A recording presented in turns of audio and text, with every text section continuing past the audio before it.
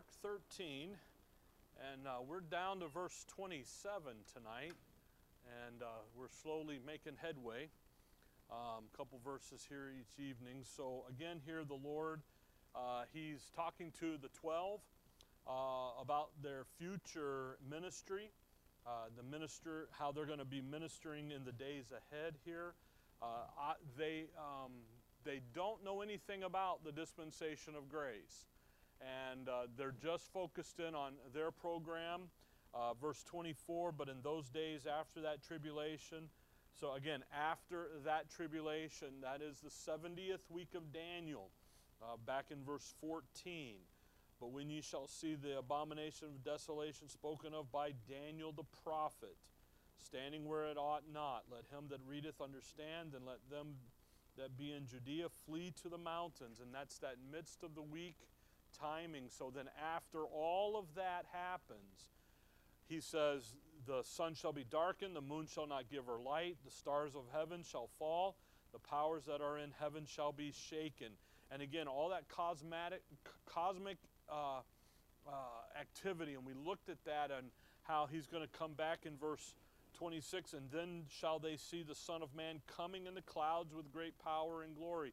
And that issue of the cloud, the darkness, the sun goes out, and again, it's not like he unplugged the sun and he unplugged the moon. He's going to put up a cloud there. He's going to hide the lights. And it's in that darkness as the backdrop, then they're going to see him coming in great power and in great glory. And we've looked at all of that up to this point. And again, what they've asked the Lord back in verse 4, in the second Olivet Discourse, tell us, when shall these things be? And what shall be the sign when all these things shall be fulfilled? And that's what he's going to say, verse 26, and then shall they see the Son of Man. So there's all of this activity going to be happening after that tribulation. So we're talking about his second coming. And again, they know nothing about the dispensation of grace. And that's why when you go into the book of Daniel, where Daniel prophetically lays out the times of the Gentiles, and he gives that description of that image, and you have Babylon, Nebuchadnezzar carries them away into captivity, that fifth course of judgment, Leviticus 26. We're going to go back there in a minute and see it. And what happens is that starts the times of the Gentiles politically, where they're going to rule and reign over the earth. Here are the Gentile kingdoms in the earth. And then Daniel talks about, well, the Messiah is going to come back. He's going to destroy those kingdoms, Daniel 2:44 and 45, and then set up his own kingdom and rule and reign in the earth. So he starts in Babylon, then he goes to Media, Persia, then he goes to Greece, and that fourth kingdom he doesn't name, okay? He lets it ride. And Daniel doesn't identify that kingdom because that kingdom is the kingdom that Christ is going to come back and destroy and conquer out. Now, historically, we know that kingdom to be Rome because we've seen it. But the reason that he doesn't identify it in Daniel is God knows what's going to happen. He knows about the dispensation of grace. Is going to interrupt that. If he had named, actually that fourth kingdom ends up being the kingdom of the Antichrist, out future of us. If he had named that kingdom in Daniel, then what did he just say? Hey, guess what? There's going to be an interruption in the program, see? And he can't do that because the mystery dispensation of grace is a mystery. It's a secret. So God knew it wouldn't be Rome, even though historically, what do we know? Who comes up after Greece? Greece gets Alexander the Great.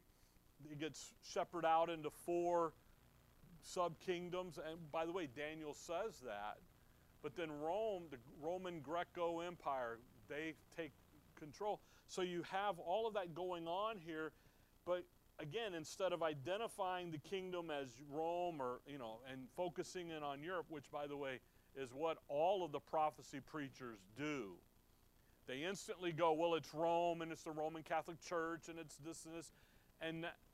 That's not in the prophetic scriptures at all. Actually, that's reading into Scripture stuff that isn't in Scripture.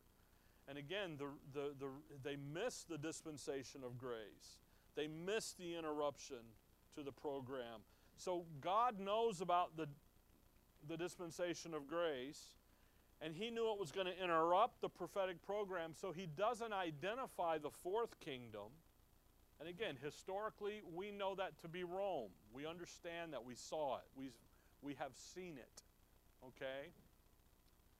But the kingdom that is going to come in the future is really that kingdom of the Antichrist, where Christ is going to come back. Come over with me to the book of Revelation. Just see this here for a moment. Look at Revelation chapter 17. Revelation 17. In Revelation 17, we're just jumping in verse 9, and here is the mind which hath wisdom, the 7 heads or 7 mountains on which the woman sitteth, and there are 7 kings. Now, in the prophetic scripture, mountains are often used to refer to as kingdoms. Well, we've got 7 mountains, we've got 7 kings. This is not a geography point. How do you know it? Verse 10, 5 are fallen, 1 is, and the other is not yet come. And when he cometh, he must continue a short space. And the beast that was and is not, even he is the 8th, and is of the 7, and goeth into perdition. See how you read that and you go, what? Well, we've had 5 kingdoms come up against the nation of Israel. We've had Egypt, Syria, Babylon, Media, Persia, and then Greece. What's the one in control? Then he says, and one is, well, historically that's Rome, and the other is not yet come. Well, who hasn't showed up yet? The Antichrist. He's number 7, verse 11. The first half of the Antichrist's career, he is the man of sin. He gets in and gets the 10 kingdoms, the confederates to get together. But notice, then he goes into perdition, and that becomes the 8th in verse 10. See, so if you just let it read what it reads, instead of reading into it, when John wrote Revelation, he has no idea about who? Paul, the dispensation of grace, 2,000 years of grace. He doesn't know none of that. So in Mark 13, when we hear, what are they doing?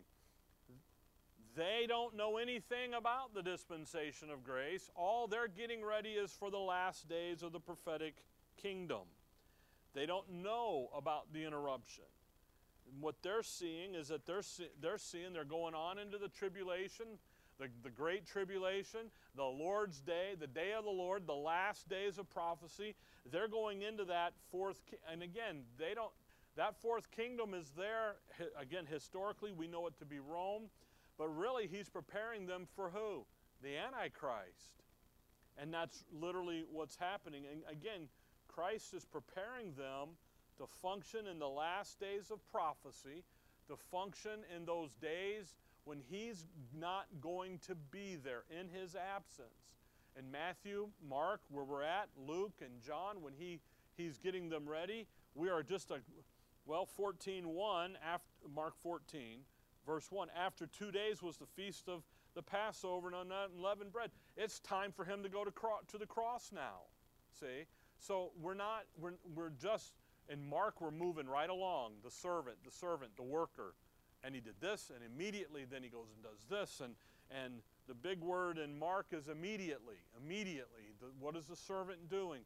So from our perspective, as we look back, we understand that all this has been interrupted. The dispensation of grace interrupts it. So everything that we're reading in verse 24, 25 is still yet to come. It's future of us.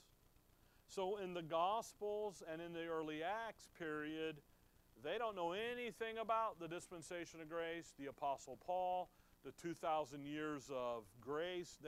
They are preparing for, and what their ministry is all about are these last days of prophecy, the 70th week, the tribulation, and then Christ's return and the establishment of the kingdom. That's where they're at, okay? So verse 24 and verse 25, we have the cosmic all that up there, that judgment of darkness. Verse 26, and then shall they see the Son of Man coming in the clouds with great power and glory. So here's after the return of Christ to the earth. Here it is. He's the Son of Man, and he's coming in power and great glory. If you come over to chapter 14, and we looked at this last time, the power and the great glory, but just so we know where we're at, 14, look at verse 62. Mark 14, verse 62. And Jesus said, I am, and ye shall see the Son of Man sitting on the right hand of power and coming in the clouds of heaven. So we have two positions that the Son of Man sits. Now, the Son of Man is a messianic title. Daniel 7 talks about the Son of Man coming to the Ancient of Days and receiving the authority to establish the kingdom. And literally, he's getting the power and the authority to come and set up the kingdom on the earth. And what's going to happen in that second coming, and when he goes in there and he's going to who's worthy to open the seals? Well, the Lamb is. And in that second coming, when he comes back, he literally is the rightful owner and ruler of the universe. And that's what he's going to do here. But you'll notice that he is sitting and then coming in verse 62. Two positions. Now, that helps in the book of Revelation. So come over to Revelation 6. And the reason I say it helps is because when you get into Revelation, Mark 13 kind of fills in and helps understand Revelation. If you'll remember, the book of the Revelation is a template. It's like an outline where the prophets, the 17 of them, the 12 minors and the 5 majors, literally lay over and fill in the outline of Revelation. Revelation is also the restorer of Genesis. What we lose in Genesis, man regains back in Revelation. But if you'll just remember that the prophets in Revelation come in like that, and they fit together. So Revelation 6, if you look there at verse 12, and I beheld when he had opened the 6th seal, and lo, there was a great earthquake, and the sun became black as sackcloth of hair, and the moon became as blood. Now, this is where we're at in Mark 13. And when we get over Matthew 24 here in just a minute. And the stars of heaven fell unto the earth, even as a fig tree casteth her untimely figs when she is shaken of a mighty wind. Next week, we'll look in Mark 13. We'll start in verse 28, and there's a parable of the fig tree. It fits right in. So where the Lord is talking about with his apostles is right here when that 6th seal opens. He says, listen, he doesn't tell us in Mark 13 about the beginning of the week or any of that, because none of that is important to the servant. This is what you're doing in this period of time. The books are open. Only the Lord Jesus Christ can open the seals. All of that darkness, verse 12, 13. Watch verse 14. And the heaven departed as a scroll when it is rolled together, and every mountain and island were moved out of their place. And the kings of the earth, and the great men, and the rich men, and the chief captains, and the mighty men, and every bondman, and every free man, hid themselves in the dens and in the rocks of the mountains. Notice what they're doing. They're not fighting against the Lord, they're hiding. Verse 16, and said to the mountains and to the rocks, fall on us and hide us from the face of him that, what? Sitteth on the throne, and from the wrath of the Lamb. For the great day of his wrath is come, and who shall be able to stand? Notice their posture here. They're hiding. Why? Because they see him doing what? He's sitting. So in the midst of the week there, they're going to look up, and what are they going to see? They're going to see him sitting. That's, again, Mark 14. Those two postures. Now, come over to Revelation 19. Revelation 19. So some things happen on the earth, and a lot happens between the sixth seal and the seventh seal and all that good stuff. And then here his coming back, Revelation 19:11. 19:11, and I saw heaven open, and behold a white horse, and he that sat upon him was called Faithful and True, and in righteousness he doth judge and make war. His eyes were as a flame of fire, and on his head were many crowns, and he had a name written that no man knew but he himself, and he was clothed with a vesture dipped in blood. Who's this bloodied man? From Bozrah and Idumea, Isaiah 63. And his name is called the Word of God, and the armies which were in heaven followed him upon white horses, clothed in fine linen, white and clean. And out of his mouth goeth a sharp sword, that with it he should smite the nations, and he shall rule them with a rod of iron, and he treadeth the winepress of the fierceness and wrath of Almighty God. That's the second part of Mark 14. Here he comes. Now the armies of the earth aren't hiding, they're fighting. So between them seeing him sitting, Revelation 6, and Revelation 19, a lot has happened on the earth to embolden them to, hey, we can take them on and win.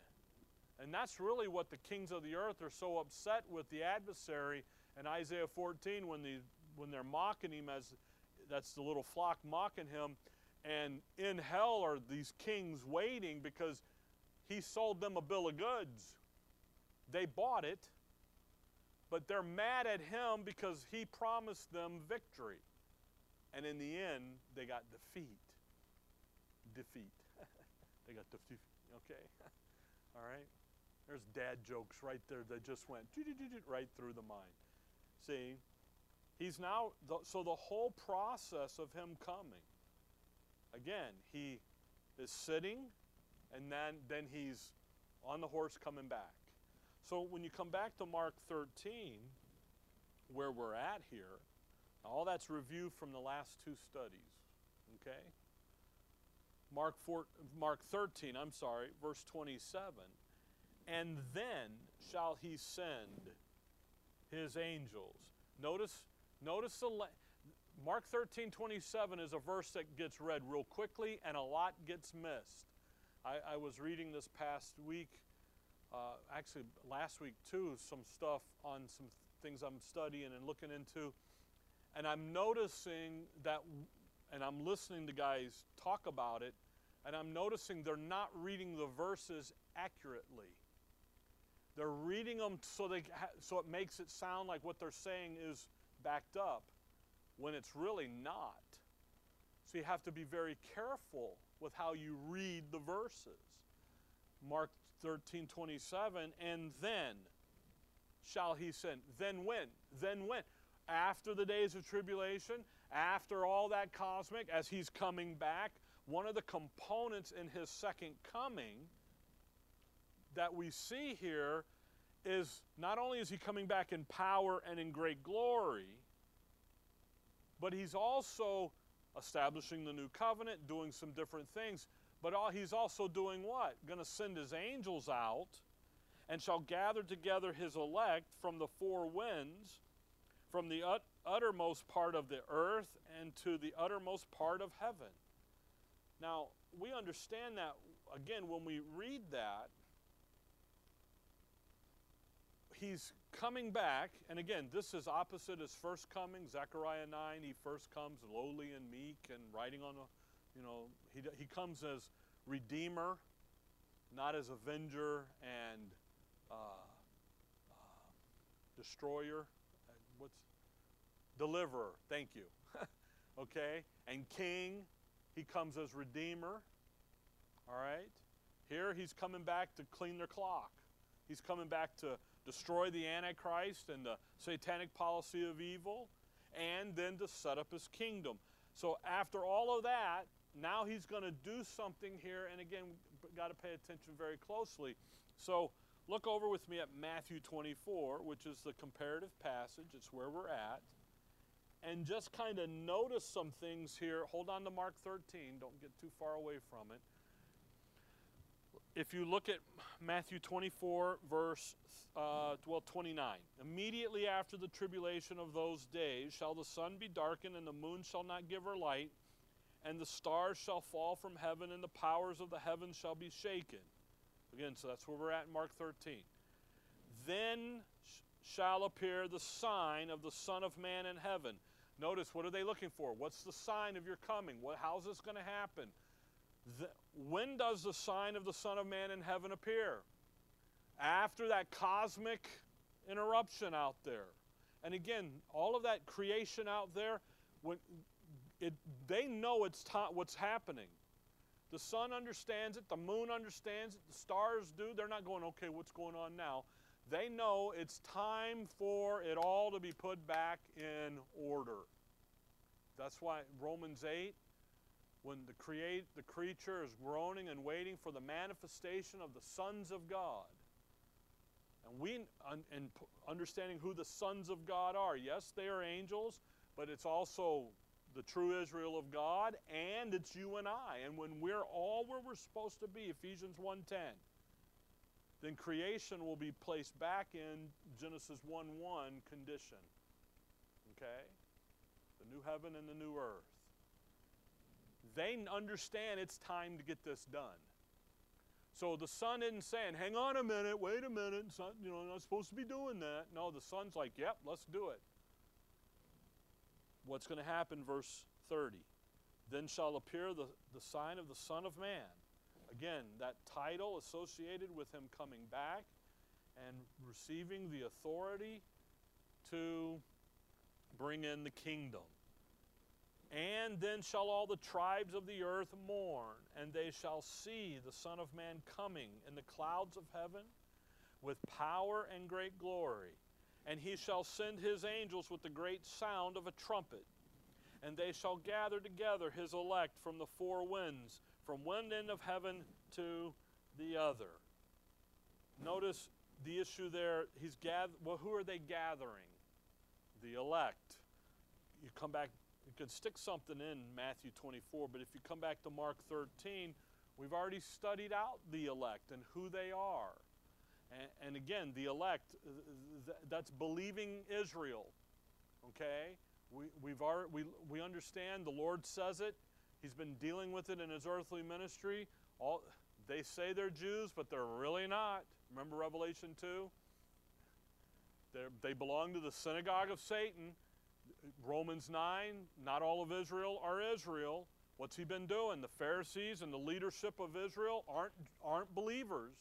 They're apostates. Get out of that mess. Get over here in the believing remnant. So the elect, Mark 13, verse 20, and except that the Lord had shortened those days, no flesh should be saved, but for the elect's sake, whom he hath chosen. That's what the elect means. The word means whom he hath chosen. The chosen ones. He has shortened the days. Verse 22, for false Christs and false prophets shall rise and shall sow signs and wonders to seduce, if it were possible, even the elect. And again, you have to remember, in Scripture, election never means salvation. It always means service. Isaiah 42, the Father says, behold my Son, mine elect. So there are four elect companies, groups, if you will, in Scripture. The first one is the Lord Jesus Christ. He's the only person ever born that had his eternal destiny prefixed. You and I, we get a choice, heaven or hell. He didn't have a choice. It was already prefixed. So the elect here is Israel, but where? In Christ. You and I, Ephesians 1, Colossians 3, we're called, the body it was chosen in him before the foundation of the world, not the individual. Look over there. Look at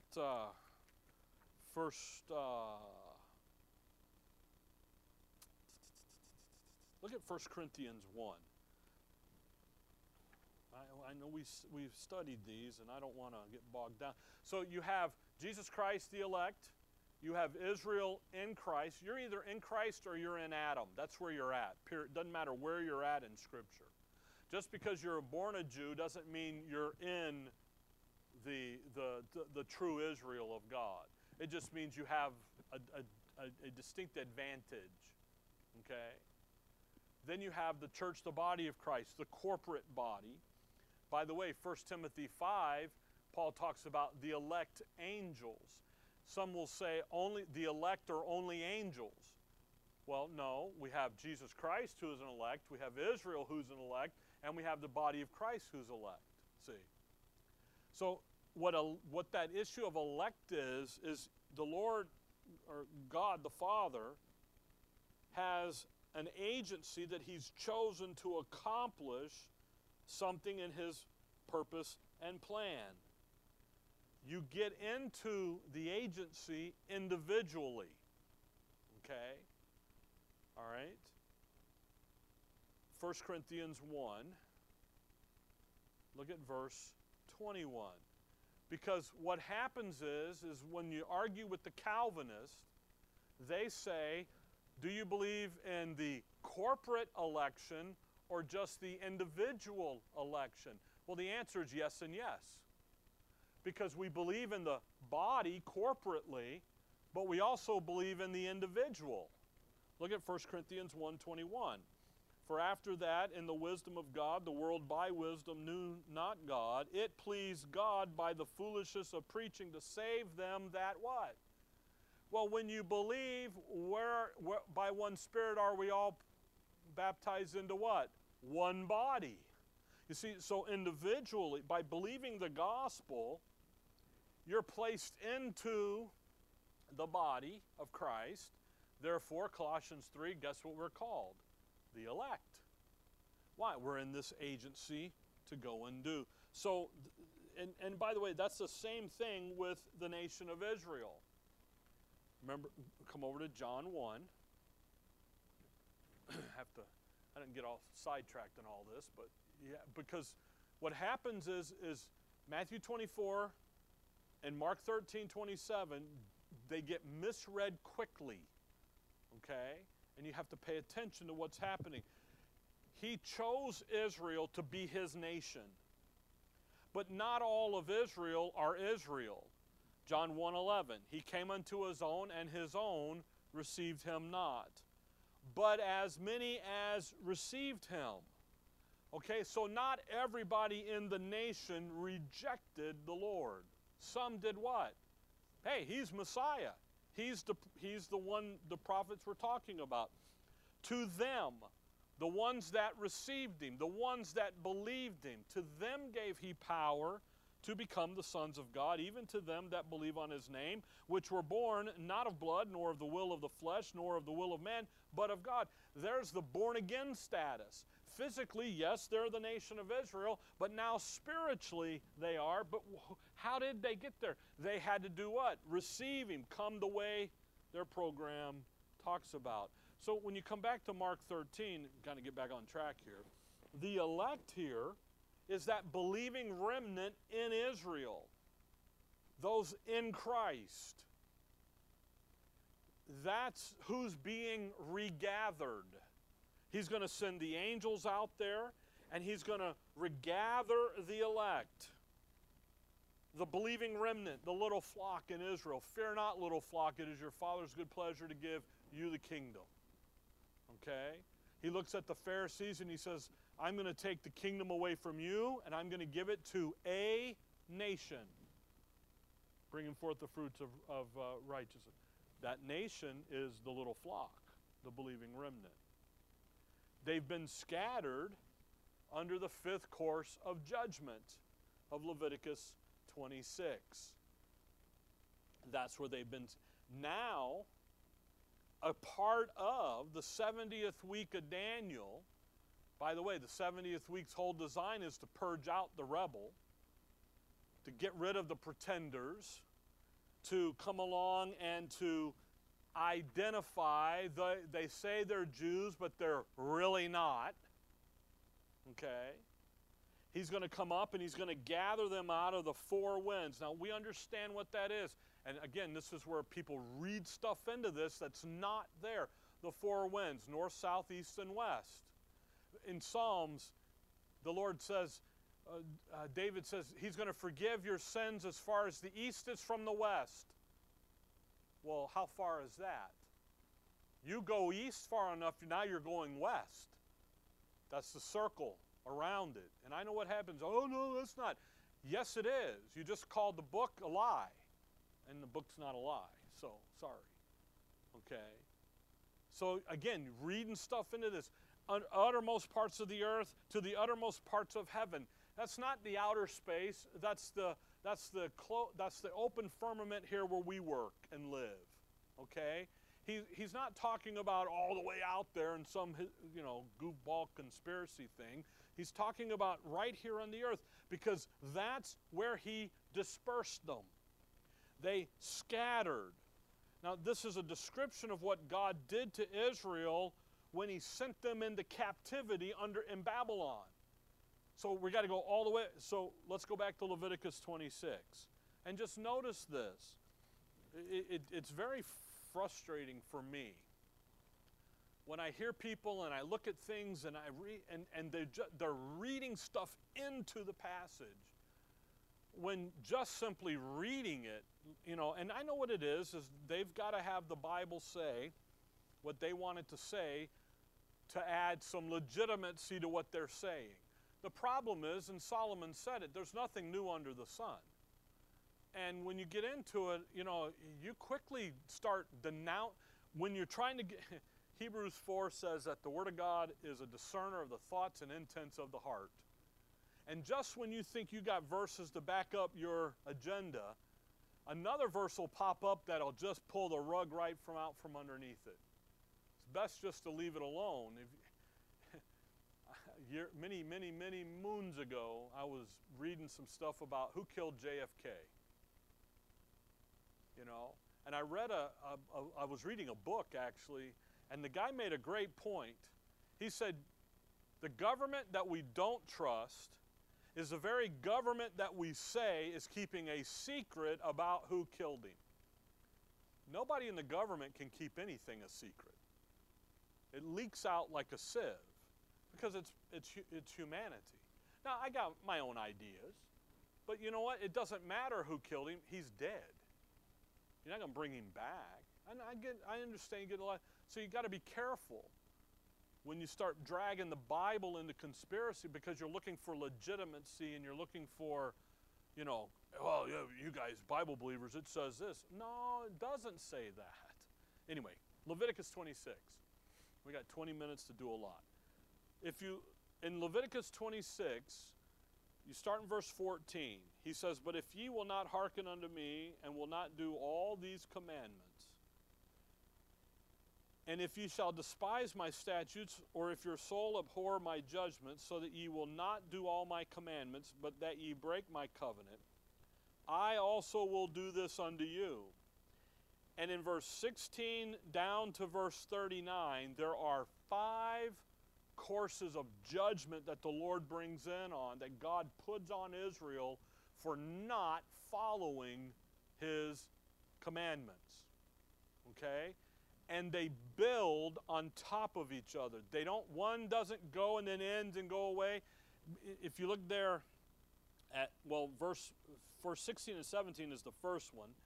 Verse 18, and if ye will not yet for all this hearken unto me, then I will punish you 7 times, notice that word, more. In other words, one didn't go away, I'm adding on it. And he does it all through here, and more. And the only time that they get any break is during the 80 years of King David and Solomon. And then, boom, they're right back into them. If you look at verse 27, here's the 5th one. And if you will not for all this hearken unto me, but walk contrary unto me, then I will walk contrary unto you also in fury, and I, even I, will chastise you 7 times for your sins.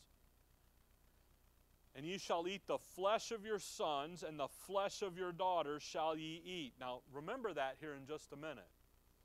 Because if they're eating people, that's desperate times. That isn't like this cannibalism nonsense that you hear about and stupidity stuff. This is desperate times of a great magnitude that's going to happen in Israel. They say that the mothers were eating their children a span long. That's a newborn. That's 18 inches is a span. That's desperate. No food, period. By the way, there are places all over this world that are in that same condition. Not because of God's judgment, but because of man's stupidity. But look down at verse 30. I will destroy your high places, cut down your images, cast your carcasses upon the carcasses of your idols, and my soul shall abhor you. And I will make your cities waste, and bring your sanctuaries unto desolation. And I will not smell the savor of your sweet odors. And I will bring the land into desolation, and your enemies which dwell therein shall be astonished at it. And I will scatter you among the heathen, and will draw out a sword after you, and your land shall be desolate, and your cities waste. Then shall the land, and he just keeps going. By the way, verse 40 is how you get out, how they were to get out of the judgments. At any time, they could have done verse 40 and following, and God would have removed the judgment. That's why in Daniel 9, Daniel does this, because the 70 years of the Babylonian captivity are up. Verse 40, if they shall confess their iniquity and the iniquity of their fathers. Notice, this is a national confession. Confession in Israel was national always, was never an individual thing. That's why Daniel in Daniel 9, he says, we have done this. We've done this. Then he says, with their trespasses, and then, verse 41, that I also have walked contrary unto them, and so on, and you can read that in a future day. Notice what's happening here. In that 5th course, they're going to have such destitute, such turmoil, such famine, that their enemies are just going to be able to walk up and take them.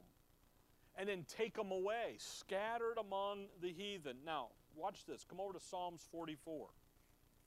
Psalms 44. Psalms 44. This is for the sons of Korah. Psalms 44, verse 11. Thou hast given us like sheep appointed for meat. Isn't that interesting? Look at their condition, the sons of Korah. They're what? They're just, they're dog food. They're just sheep for meat. We're just going to get destroyed here. We're going to get devoured. And has scattered us among the heathen. Come over to Ezekiel chapter 5. Ezekiel 5. I mean, this is destitute time. This is the judgment, the 5th course. Nebuchadnezzar sacks Jerusalem 3 times, and on the 3rd time he gets Daniel and those guys. But they're just scattered. They're carried away to the 4 winds. Ezekiel 5, if you look at verse 10. Therefore the fathers shall eat the sons in the midst of thee, and the sons shall eat their fathers. Again, what did he tell them? You're gonna sons are eating dad's eating mother, son. Boy, what real judgment here That's bad news. That's really bad. Destitute. I mean, we think we go a day or, when I had my colonoscopy, you go a couple days without eating, it's like, oh, this is bad, you know. Forget all the stuff you got to take. You're just not eating. It's like, oh. No, this isn't just a day or two. This is season. I will execute judgments in thee, and the whole remnant of thee will I scatter into all the winds. Verse 12. A third part of thee shall die with the pestilence, and with famine shall they be consumed in the midst of thee. And the third part shall fall by the sword round about thee. And I will scatter a third part into all the winds, and I will draw out a sword after them. Notice, if you're in this third part, you're dying with the pestilence. And this third part, you're dying this way. And this third part, you're going to get scattered out there, and you're going to wish you were dead. Scattered. Come over to Zechariah chapter 2. Now, I just picked a few. You can pick a bunch. Zechariah chapter 2. Actually, I'm cutting out a few of them just because of the time. Zechariah 2, verse 5. For I, saith the Lord, will be unto her a wall of fire round about, and will be the glory in the midst of her. That's Israel, Jerusalem, back up in verse 4. Ho, ho. You think Santa is the only one that said that. Okay. Ho, ho, come forth, and flee from the land of the north, saith the Lord. By the way, which way does he come? He comes out of the north. For I have spread you abroad as the four winds of the heaven, saith the Lord. Boy, wait. Verse 7, deliver thyself, O Zion, that dwellest with the daughters of who? Babylon. You see, back in the day, what did he do with them? He scattered them. He sent them out there. So in Matthew, Mark, Luke, John, Acts here, in Rome, and in early Acts, what are they doing? What's he talking about? He's going to send the angels out there, and what are they going to do? They're going to gather up that scattered believing remnant. In Psalms there, he talks about, the angels, and they're going to take care of them, and their charges them. What's he going to do? He's sending the angels out there. So in Mark 13, when we come back here, one of the components, one of the issues in the second coming, there's quite a few actually. One, he comes back in wrath and war and judgment, destroying the Antichrist and the satanic policy of evil. And then he's going to deliver the nation. He's going to gather up the true Israel of God. Then he's going to come over here and he's going to establish the new covenant with them. And then he's going to set up his kingdom. Meanwhile, what's he doing to everybody else? He's weighing them out, just done with them. So when you come into Mark 13:27, that's what he's doing here. The gathering take place at the second coming in connection with his return with power and great glory. That's the issue. Now what happens is again, people use this verse, and they use the verse really in Matthew 24, and they use this, Matthew 24:31, and when he shall send his angels with the great sound of a trumpet, and they shall gather together his elect from the four winds, from one end of the heaven to the other. They use this stuff to say, see, there's the rapture of the church as well. Excuse me. And what they do is they work their hardest to make this event be the event of all. Okay? And what they're trying to do is they take that word elect and they say it's all the saved people of all times. And they're going to be, and they use that gathering together. But yet when you begin to look at this, they'll say, well, see, it's got a trumpet. It's got a gathering together. It's got the four winds of the earth. And they focus in on the similarities. But yet, when you go read 1 Thessalonians 4, by the way, in 2 Thessalonians 2, Paul calls it our gathering together. So they say, see, here it's what? Gather them together. They shall gather together. He's going to gather them together. So that must be our gathering together. Paul says it. See, Matthew says it. Mark says it. So it's got to be the same thing. And yet, what you learn when you dispensational Bible study, or rightly divide the word of truth, rightly divide, is you also have to look at the distinctions. When you have similarities, you also have to look at for the distinctions, the differences. Because when you look at the differences, then you begin to really understand that they are not the same event. Okay? And what happens is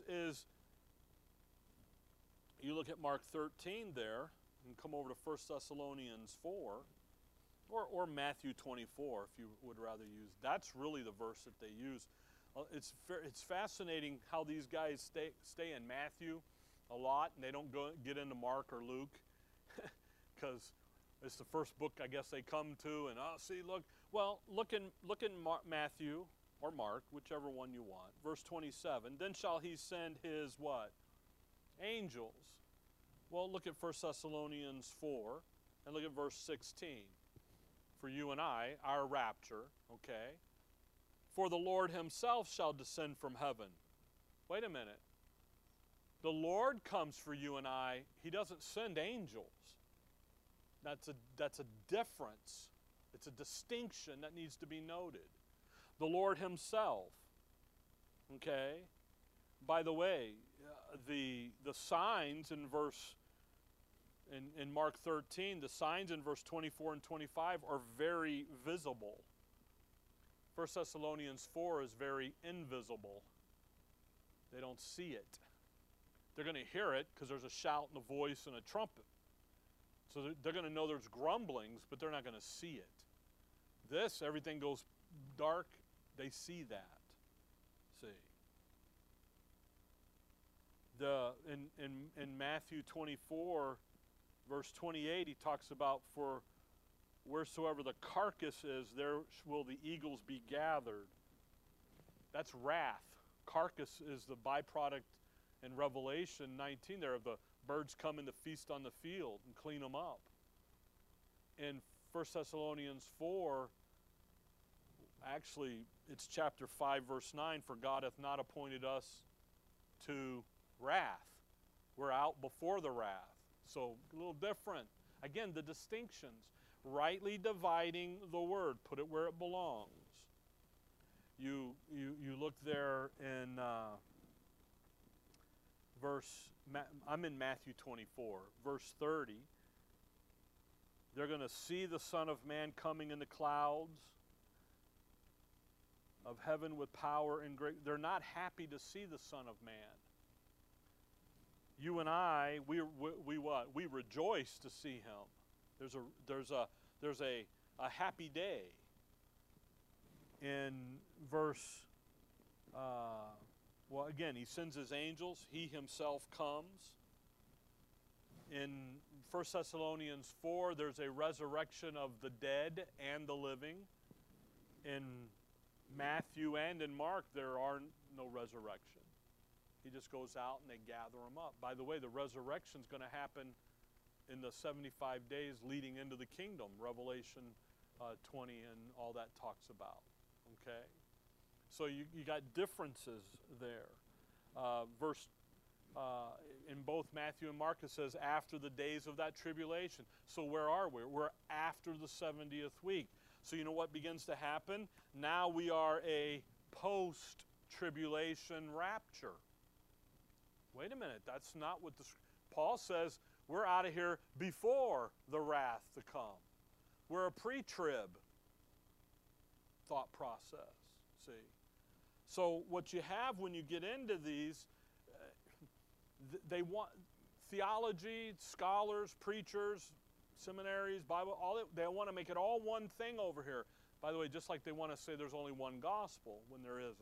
There's more than one, okay? But they want to make it after the tribulation so that they can make you and I, the body of Christ, go through the trib. And we're not. And what they do with 1 Thessalonians 4 or 1 Corinthians 15 is they spiritualize it. I heard Hank Hanegraaff do this one time in a meeting. I was sitting there, and he's like, well, that's not really what's going to happen. That's just a metaphor and a story about how this is all going to happen over here at the end. And the poor guy, I thought he was going to get shot, called him down off of it and said, nuh-uh, wait a minute. Either the book is right or the book isn't right. Well, what the gentleman didn't acknowledge was Hank doesn't use a Bible. He uses whatever Bible fits his moment. He does, his own words almost. Paraphrased by me, I guess. See? So when you get into these passages, they do all this to make the rapture post-trib, after the tribulation of those days. See? And that's just not the case. Then they do the trump. Matthew, he's got, Mark doesn't have this. In Matthew 24, this is what is very, honestly, the thing here about the trumpet is very poor Bible study. Matthew 24:31, and he shall send his angels with the great sound of a trumpet. And then Paul talks about the trump of God in 1 Thessalonians 4. And then in 1 Corinthians 15, he talks about the last trumpet. So what they do is they say, see, look, there's going to be, that seventh trumpet's going to blow. By the way, that's in Revelation 11. Where are we at here in Matthew and in Mark? Just in Matthew and Mark. We are after the days of the tribulation. Revelation 11 is over here in the trib. This is after that's all done. There's going to be what? Another trumpet blow. See?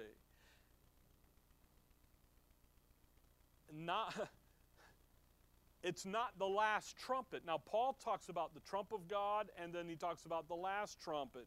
And when you study those, but they're the trumps of God. Angels are blowing these trumpets. By the way, and this is where the poor Bible study comes in my observation, is that there are more trumpets blown announcing the king and then announcing the beginning of the kingdom and him going into the kingdom. And literally, if you read it a certain way, that last trump that starts in Revelation 11 lasts all the way through to the new. Because there's trumpets that are you can look at it as different trumpets or the same trumpet. The thing is you and I, we have a trumpet that raises up the dead, and we have a trumpet that brings home the living. We have two blows of the trumpet. The last trumpet in 1 Corinthians 15, previously in that chapter, he says the first Adam and the second Adam. Then he says the first Adam and the last Adam. And they line up with each other, second being the last one. So when you come, my point is don't let somebody read you out of this. Now, all that, just go back to Mark 13. The distinctions, the differences, you've got to pay attention to them. That's why right division it doesn't make you smarter than anybody else. It just makes you more careful, especially with the Word of God. They want to make, Christianity wants to make the rapture at the end of the trib so that you and I have an excuse to go through the trib. And Paul says, no, that's not what happens. We are, Romans 5, right here, right in the beginning, Romans 5. Right after announcing that you, therefore, being justified by faith, we have peace with God through our Lord Jesus Christ. If I've got peace with God, then why am I going through wrath and judgment? No. Look down at verse 9. Much more then, being now justified by his blood, we shall be saved from wrath through him. And wrath there isn't tribulation and trouble in a daily life. He just told you that in verse 3, 4, and 5. See? He's talking about that day of wrath out in the future. We're not going in there. Why? Because we're justified, we're part of the body of Christ, and we're going to be taken up and out of the way. And really Romans 5 is talking about your eternal security, that you're not going to go through that. Mark 13, 27, they use this verse to say, look, the angels are coming. They're going to come out. They're going to get us all together, both the believing remnant, the believers of the body, but there's no resurrection in any of these passages. And off they go. Now, why verse 27? Then shall he send his angels and shall gather together his elect. Why do they go get the believing remnant? Well, Luke 12. Maybe some of that made sense. If not, then you just work on it. And I know in the Thessalonians class, when we studied the book of Thessalonians, we went through some of that and looked at that. I know we did it in the Matthew study when we were in Matthew 24 and so forth. But look at Luke 12 and verse 32. Fear not, little flock, for it is your Father's good pleasure to give you the kingdom. That's why they're going out, gathering up the scattered elect. Why? Because it's time for the kingdom to be established. What has he done? He's come back. He's poured out his power and his great glory. By the way, great glory, Matthew 25:31, when he sits on the throne of his glory, and the angels are there, and he divides out the sheep from the goats. The Gentile nations get divvied up there and so forth. And what does he tell the sheep? You did this to the least of my brethren. You did it unto me. Go into the kingdom, prepared for you from the foundation of the world. Who's sitting around the throne watching that? That believing remnant. And he moves them in. You see, it's now time to get the kingdom started. So what do we need? We need the little flock to be there because they're the kingdom nation. They're the nation of Israel that's going to take care of the kingdom. So when you come back to Mark 13, now the time's up. And we learn now in verse 28, now learn a parable of the fig tree. And now we're going to go get even more confused in modern day Christianity about the fig tree, because they butcher this all up too, and we'll talk about that next time, okay? Next week. Just be careful. When you look at things, don't just look for the similarities. That's why word studies are so not good. Because when you find a word, the context, Sunday we're going to talk about the word established in Romans 16. And the word is to be established, S-T-A, not established. That's Romans 1:11. So what you do is you do a big word study and you come to this wonderful conclusion that really those two words are interchangeable, but not in the context. They're not, okay? Because the context is what tells you how to define the word. And the word without a context is it has no meaning. If I said stop at the red light, what would you do at the red light? Well, stop. See, there's context to that. There's meaning to that simple statement. Same in Scripture. So when you go find a word and again, by the way, now I do word studies, don't get me wrong, but they're dangerous in that we tend to forget the context in which they sit. And when you go in and you look at the totality of the context, what begins to quickly happen is you go, I see distinctions here. I see differences. This is them. This is us. That's Israel, kingdom program, prophecy. This is me today, mystery. And you got to be careful with that. By the way, they do that with the fig tree. They butcher it. So we'll talk about all that next time, okay? All right. Dear Heavenly Father, we thank you for the evening, Lord. We thank you for the look here. We thank you for some understanding of your return and what you're going to accomplish and who you're going to accomplish it with and through. And we'll give you the honor and the glory. In your name we pray. Amen.